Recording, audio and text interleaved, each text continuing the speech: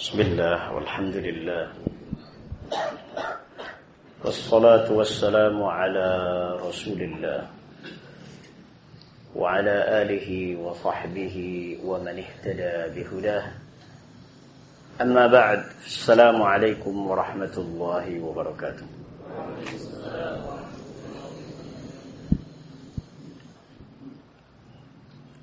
Kita masuki pembahasan Al-Kabirah Al-Thaniyah was-Sittun, dosa besar ke-62. Benar? Sudah kita lewati. Masuk ke-63. At-Tiyarah.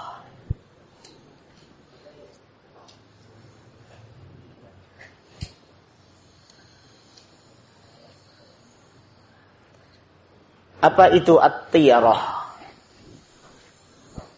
At-tiyarah dari kata tayrun, berarti burung. At-tiyarah adalah keyakinan sial, meyakini adanya kesialan.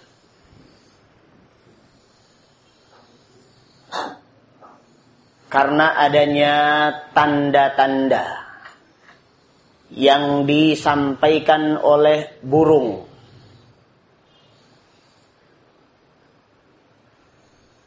Seperti orang yang meyakini bahwa apabila burung tertentu berbunyi kemudian terbang ke arah utara atau selatan, maka kemudian ditandai ini akan ada kesialan. Sial, ada burung ini.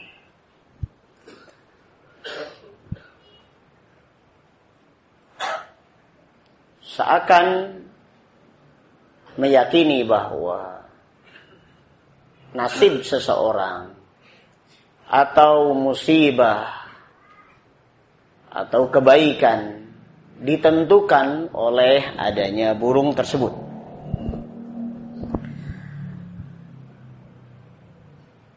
Maka tentu Rasulullah sallallahu alaihi wasallam menjadikan ini sebagai syirik. Qala Rasulullah sallallahu alaihi wasallam, at-tiyaratu syirkun. At-tiyarah merupakan syirik. Wa ma minna illa walakin Allah yuzhibuhu bitawakkul. Tidak ada satupun di antara kita melainkan terkena prasangka tersebut. Ada kekhawatiran di dalam hati kita. Apabila burung tertentu berbunyi, wah ini jangan-jangan ada apa ini. Walakin Allah, akan tetapi Allah Azza wa Jal yuzhibuhu, menghilangkan perasaan itu bitawakkul, dengan adanya tawakal dalam diri kita. Maka semakin yakin kita kepada pertolongan Allah Azza wa Jalla. Keyakinan kita akan pertolongan Allah Azza wa Jalla lebih kuat di dalam hati kita. Bahwa tidak ada yang bisa mendatangkan manfaat maupun madarat kecuali Allah Azza wa Jalla. Tidak ada yang terjadi di dunia ini, baik di bumi maupun di langit, juga terhadap diri kita, kecuali atas izin Allah Azza wa Jalla. Maka seorang mukmin dengan tawakalnya kepada Allah Azza wa Jalla bisa menepiskan perasaan-perasaan itu. Kalau memang Allah sudah menentukan suatu musibah terjadi, pasti terjadi. kekuatan apapun yang menghalanginya.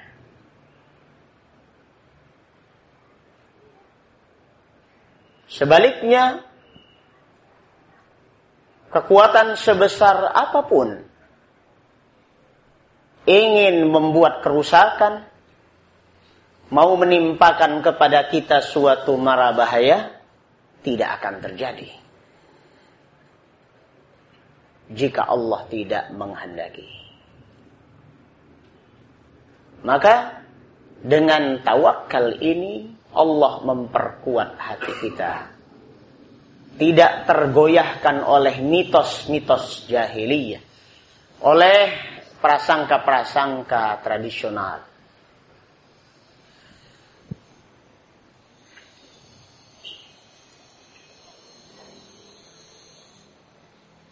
Kita berpindah kepada Al-Kabiratur Rabi'atu Wasittu. Dosa besar ke-64. Asyurbu fi dhahabi wal fiddah. Qala an-nabiy sallallahu alaihi wasallam, La talbasu al-harira walad-dibaj. Wa la tashrabu fi aniyati adh-dhahabi wal fiddah. ولا تأكلوا في صحافها فإنها لهم في الدنيا ولكم في الآخرة متفق عليه.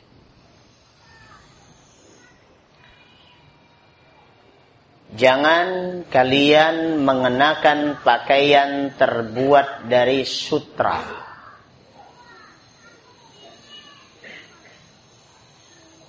Jangan pula makan minum dengan memakai wadah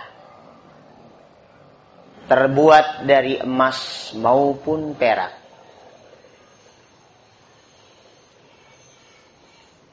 Jangan pula makan bersama dalam nampan besar terbuat dari material itu, emas ataupun perak.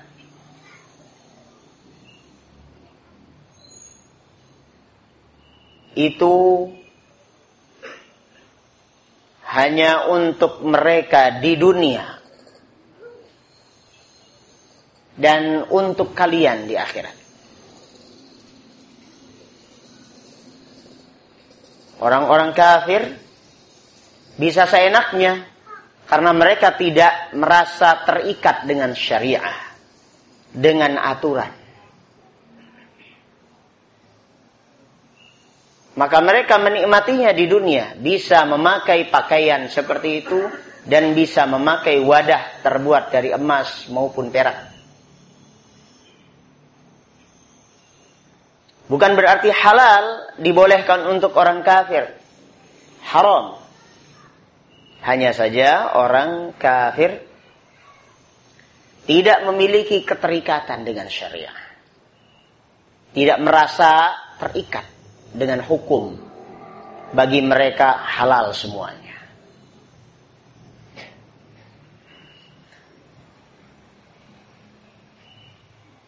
Kata orang Cirebon, wal-wal kedual sampai aspal diuntal. Ular pun, kobra pun disate.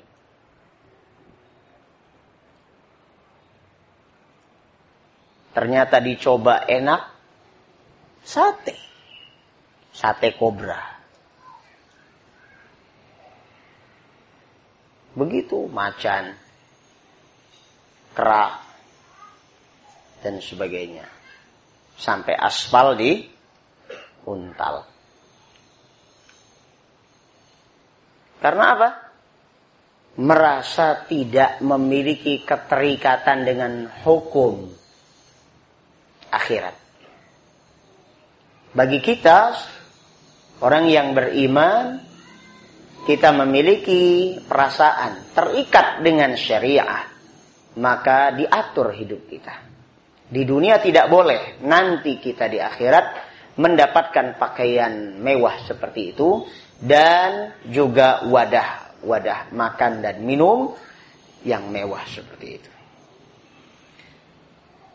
Selama di dunia, maka ini haram dipakai dan berarti dosa besar. Di antara indikasi bahwa ini dosa besar, adanya ancaman dengan jahanam.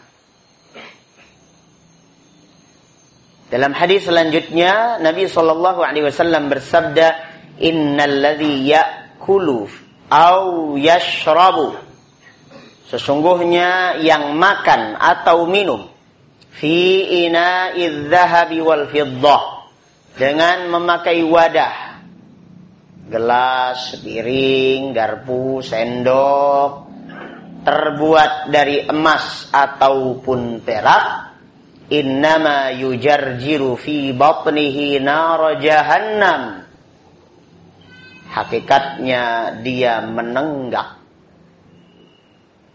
memasukkan ke dalam perutnya api neraka, menggelegak di dalam perutnya.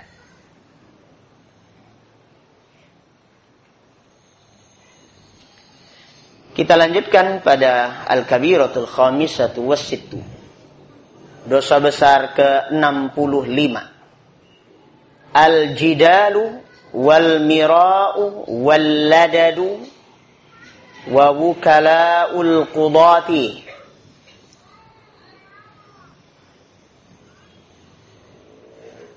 Al-jidalu, berdebat.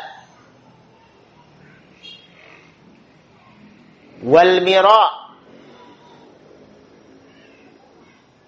mira', adu argumentasi, semacam debat juga.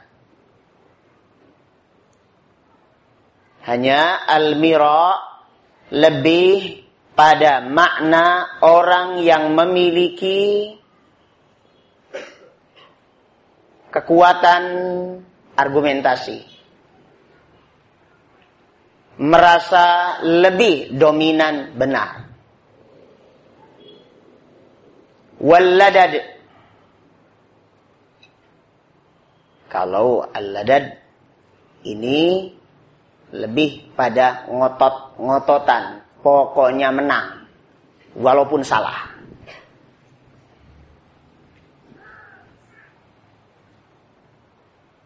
Wa wukala'ul qudat, dan orang-orang yang menjadi kaki tangannya qadhi, hakim.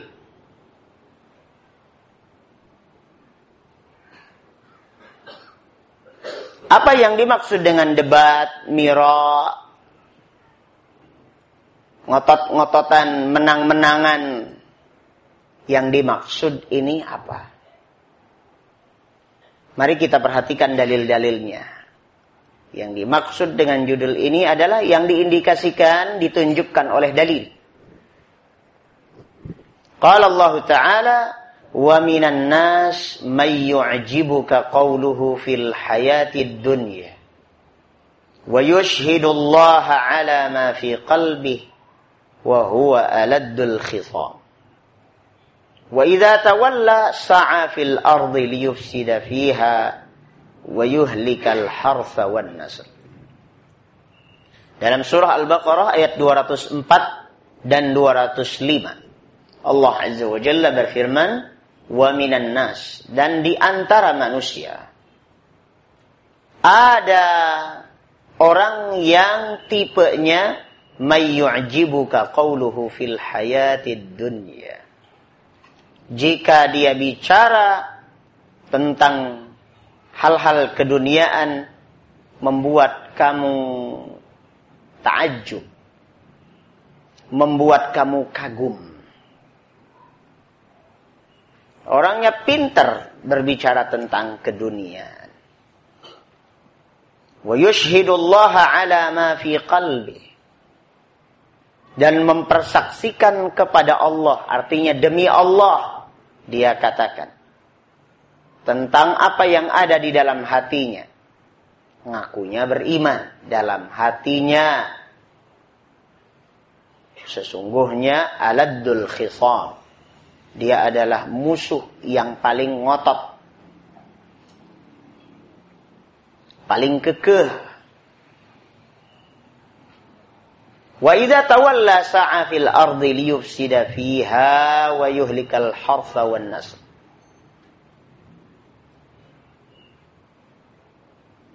Dan tatkala berpisah darimu, dia merusak di muka bumi, dan kerusakan perbuatan dan akidahnya itu mengakibatkan kerusakan sawah dan ladang serta keturunan. Apa yang dimaksud ayat ini? Orang munafik. Orang-orang munafik, qaddar Allah telah menakdirkan mereka pintar bicara. Kalau kita yang berpatokan pada Al-Quran dan Sunnah, sering dikatakan orang yang kaku. Dikit-dikit dalil. Mereka sedikit sekali memakai dalil, itu pun kalau dianggap perlu. Tapi lebih banyak mengotak-atik dengan akalnya. Di zaman kita ini banyak orang-orang yang mempelajari filsafat. Dan mereka terlatih untuk debat. Terlatih untuk bicara. Mengolah retorika yang canggih. Bisa memukau orang. Dan mengalahkan lawan bicaranya. Dilatih.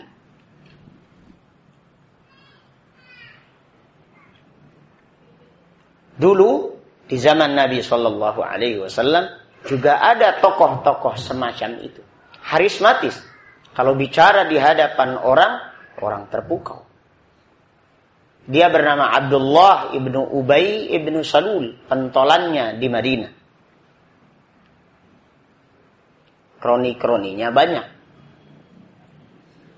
Merasa tersisih dengan adanya ketokohan Nabi Muhammad SAW di Madinah. Supaya tidak hilang pengikutnya, maka dia ikut ke dalam Islam. Padahal dalam hatinya kebencian terhadap Islam. Maka kemunafikan itu yang mengakibatkan murka Allah Azza wa Jalla.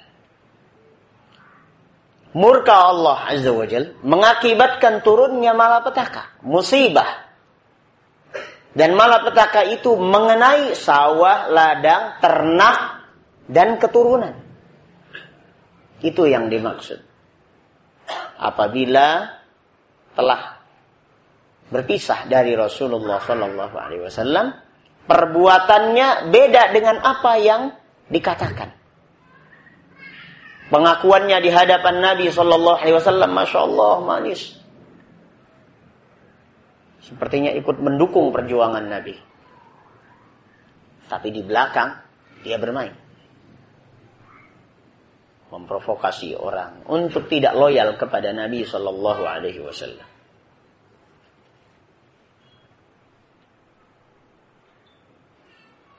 Kemudian, perhatikan pada surah Ghafir ayat 56.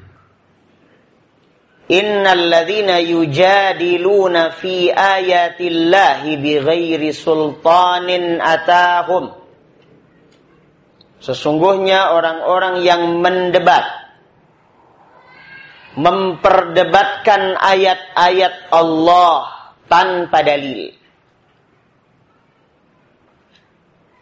In fi sudurihim illa kibrun ma hum bibalighi. Di dalam hati mereka hanya berisi kesombongan.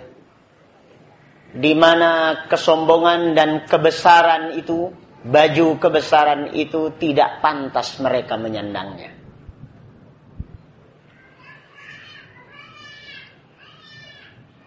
Orang-orang semacam ini yang disebut dengan aladul khisam, Al-ladud. Orang-orang yang ingin selalu menang walaupun salah. Dan memakai prinsip pokoknya.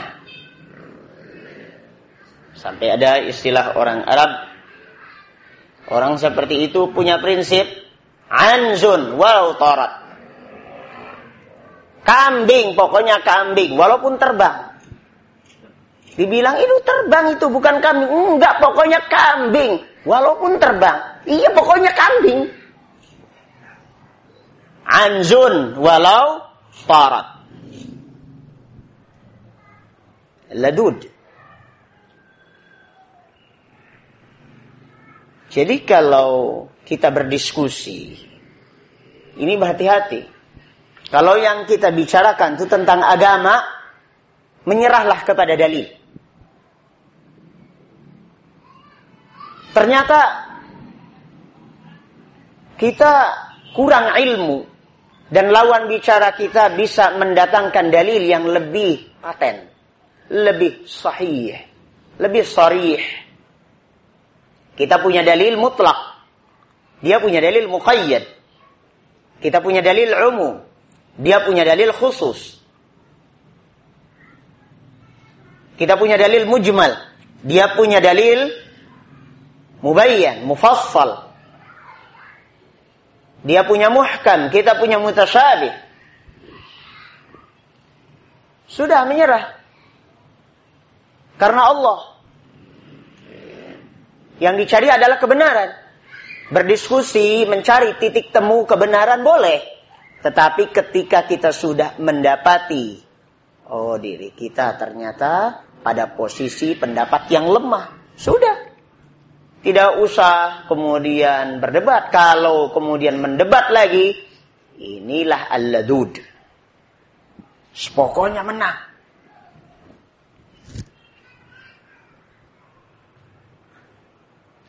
Kemudian kita yang sudah merasa benar, terbukti dalam diskusi itu, kita yang memiliki dalil lebih kuat. Tapi orang ini ngeyel. Jangan diteruskan, sudah. Orang ini ngeyel, udah. Jangan diteruskan. Kalau kita meneruskan, kita yang miro. Itu namanya miro. Ya. Dia yang jidal, mendebat kita meskipun dia salah. Itu al-ladud. Kita yang sudah benar, jelas-jelas nih dalil kita benar. Ini dia nggak punya dalil. Atau dalil dia jelas salah. Argumentasinya keok. Jangan kemudian terus aja kita ladeni. Kalau kita meladeni terus namanya miro. Ya. Miro. Dia yang mendebat, kita jidal. Kita yang meladeni miro. Ya. Dua-duanya terancam dengan dosa besar ini. Masuk ke dalam kerangka dosa besar. Karena kebenaran itu hanya atas dasar dalil. Sudah sampai pada penjelasan dalil, sudah. Orang mau menerima, alhamdulillah. Tidak menerima, sudah. Jangan diteruskan. Jangan diladeni, jangan dibeli kengeyelannya. Kalau kita membeli kengeyelannya, berarti miro. Sampai di sini dulu. Kita lanjutkan insyaallah pekan depan dengan al-kabiratus sadisatu wassittun. Dosa besar ke-66. Hanya tersisa beberapa poin lagi dari kitab kita Al-Kabair wa Tabyinul Maharim. Insyaallah pada bulan Mei nanti kita sudah bisa melanjutkan kaji kita tafsir kembali. Dipersilahkan kepada yang ingin bertanya. Kita masih punya waktu sebelum azan Isya. Silahkan yang ingin bertanya.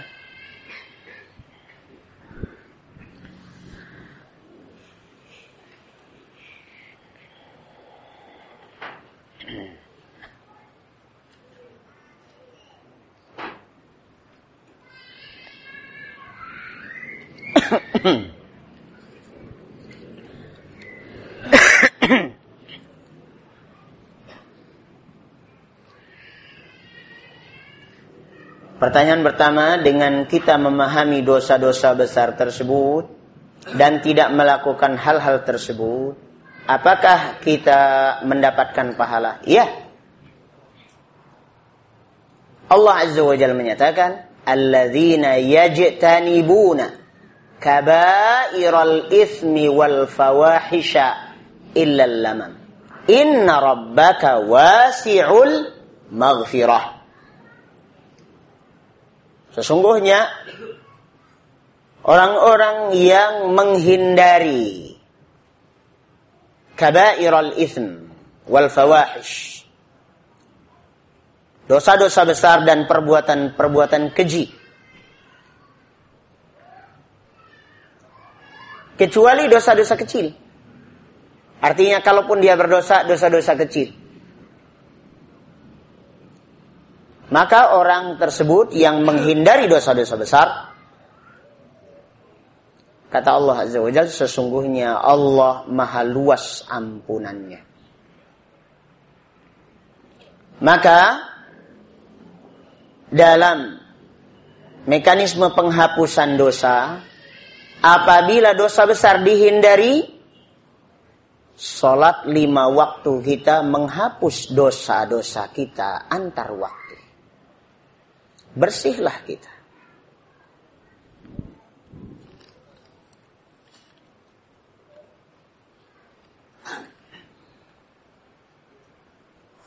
Assalamualaikum Ustaz. Waalaikumsalam warahmatullahi wabarakatuh. Saya baru saja mendapatkan laporan mengenai hasil psikotes yang beberapa bulan lalu saya ikuti. Dan dalam laporan tersebut saya termasuk tipe orang begini, mempunyai kecerdasan sekian dan cocok pada bidang pekerjaan demikian. Yang saya mau tanyakan, apakah boleh Ustaz, saya percaya atau sedikit percaya, sekedar tahu tentang prediksi laporan yang diberikan oleh lembaga psikotes tersebut, karena mereka memiliki dasar atau ilmu tentang hal tersebut. Hal-hal seperti ini bukan masalah gaib. Hal-hal seperti ini sesuatu yang bisa diilmui secara kasat mata, bisa ditangkap oleh profesionalnya. Bukan masalah gaib. Tetapi kalau ada burung bunyinya begini, dikaitkan nanti bakal sial. Kalau hari Selasa dan Sabtu jangan pergi-pergi, di rumah aja, jangan kerja, ntar sial. Hari Selasa dan Sabtu adalah hari sial. Aturan dapat duit, jadi tidak dapat. Karena apa? Karena menganggap hari sial. Nah, itu masalahnya adalah masalah gaib. Tapi kalau ini bukan, maka boleh. Tidak apa-apa. Dia memang ahlinya. Dan itu berdasarkan penelitian sekian lama. Ustadz, gimana caranya menghadapi orang yang ngotot sama pendapatnya, sedangkan kita dan orang tersebut belum tahu siapa yang benar, dan sepertinya peluang kita dan dia untuk benar itu sama, hampir sama. Berarti ente nggak tahu bahwa ente benar. Ente sendiri nggak yakin kalau ente benar. Nggak usah berdebat. Sama-sama punya peluang benar. Nah, ini berarti ente tidak tahu kebenaran. Orang yang tidak tahu kebenaran, ngapain ngotot nyari-nyari kemenangan? Sama ente dengan dia, nggak usah berdebat. Antar orang awam berbeda pendapat, bukan masalah khilafiyah. Ya, yang disebut masalah khilafiyah itu perbedaan pendapat antar ulama ahli ijtihad dalam masalah fikih. Antar orang yang disebut ulama pun masalah itu tidak disebut masalah khilafiyah. Kalau masalah itu adalah masalah akidah, jelas dalilnya. Tinggal direvisi aja, si fulan bukan orang alim. Karena dalil-dalil tentang masalah akidah itu, jelas. Walaupun ada juga yang merupakan khabar ahad, hadis perorangan, bukan hadis mutawatir, akan tetapi jelas dan sahih.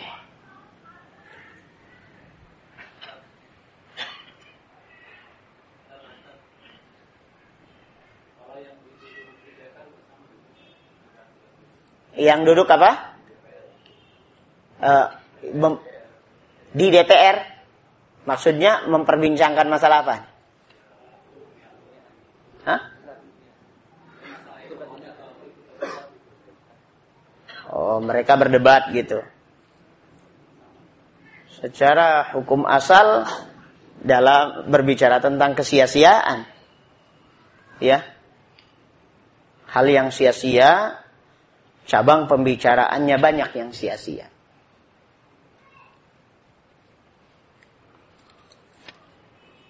Kita tidak usah masuk terlalu dalam bidang yang kita sendiri tidak akan masuk ke situ. Dari mana kita tahu orang itu munafik dan tokoh yang Ustadz katakan tadi munafik? Adakah dalilnya? Kalau untuk zaman sekarang, maka dikiaskannya dengan tokoh zaman dulu. Kalau dulu, Allah subhanahu wa ta'ala memberikan ciri-cirinya di dalam Al-Quranul Karim. Kemudian dipertegas dengan wahyu. Ditentukan fulan, sekian belas orang adalah munafik. Tapi nama-nama itu dirahasiakan oleh Rasulullah sallallahu alaihi wasallam karena khawatir terjadi pertumpahan darah. Maka dititipkan rahasia ini kepada Hudzaifah ibnul Yaman radhiyallahu anhu. Kalau Umar yang tahu mungkin sudah pedang yang main. Ya, beda sudah urusannya. Kalau sudah dengan Umar langsung panas itu darahnya. Ya. Nah, kalau orang zaman sekarang, bagaimana mencirikannya? Dengan tanda-tanda yang pernah disampaikan oleh Allah Ta'ala dalam Al-Quran dan oleh Rasulullah Sallallahu Alaihi Wasallam dalam Sunnah. Contohnya, ciri-ciri apa? Karakter apa? Masalah sholat misalnya.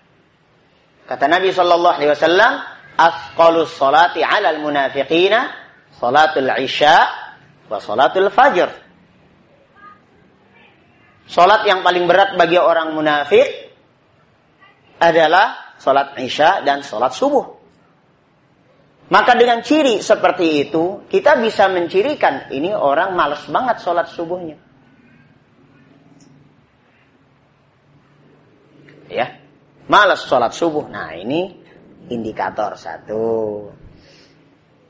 Terus lagi apa? Nabi SAW menyatakan ayatul munafiqi salasun.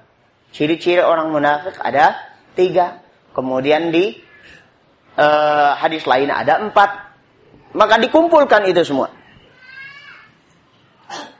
Pernah saya baca sebuah buku, sudah diterjemahkan ke dalam bahasa Indonesia. Fenomena an-nifaq wal munafiqun.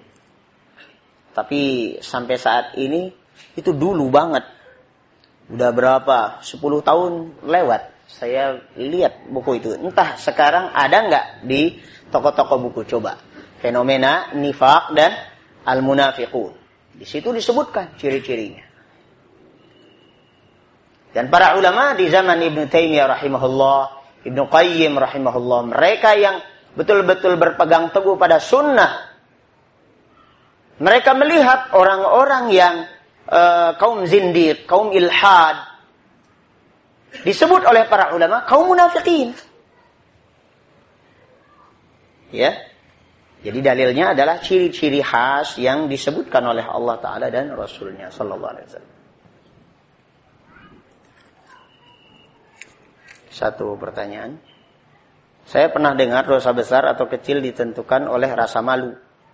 Walaupun dosa kecil kita lakukan tapi tanpa rasa malu, maka dosa itu akan menjadi dosa besar. Begitu pula sebaliknya. Jadi untuk apa kita mengetahui jenis dosa besar?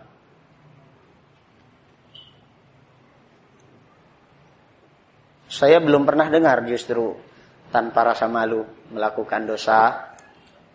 Kemudian jadi kalau melakukan dosa tapi malu melakukannya. Malu tapi tetap melakukan, ya gimana? Ini bulak-balik tidak karuannya. Ya. Jadi tidak ada ukuran seperti itu. Kita mempelajari dosa besar sangat penting, sangat penting. Sehingga kita bisa menghindari itu. Ya, nanti pada akhir session kita akan review ya semua apa yang sudah kita pelajari. Kemudian penekanan dari awal akan kita tekankan kembali di akhir bahwa dosa besar itu efeknya ini.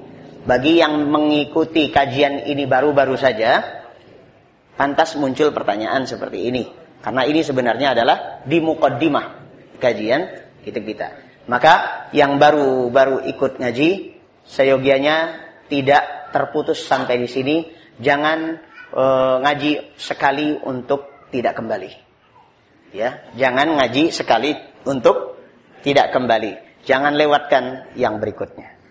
Subhanakallahumma wa bihamdik asyhadu an la ilaha illa anta astaghfiruka wa atubu ilaik. Assalamualaikum warahmatullahi wabarakatuh.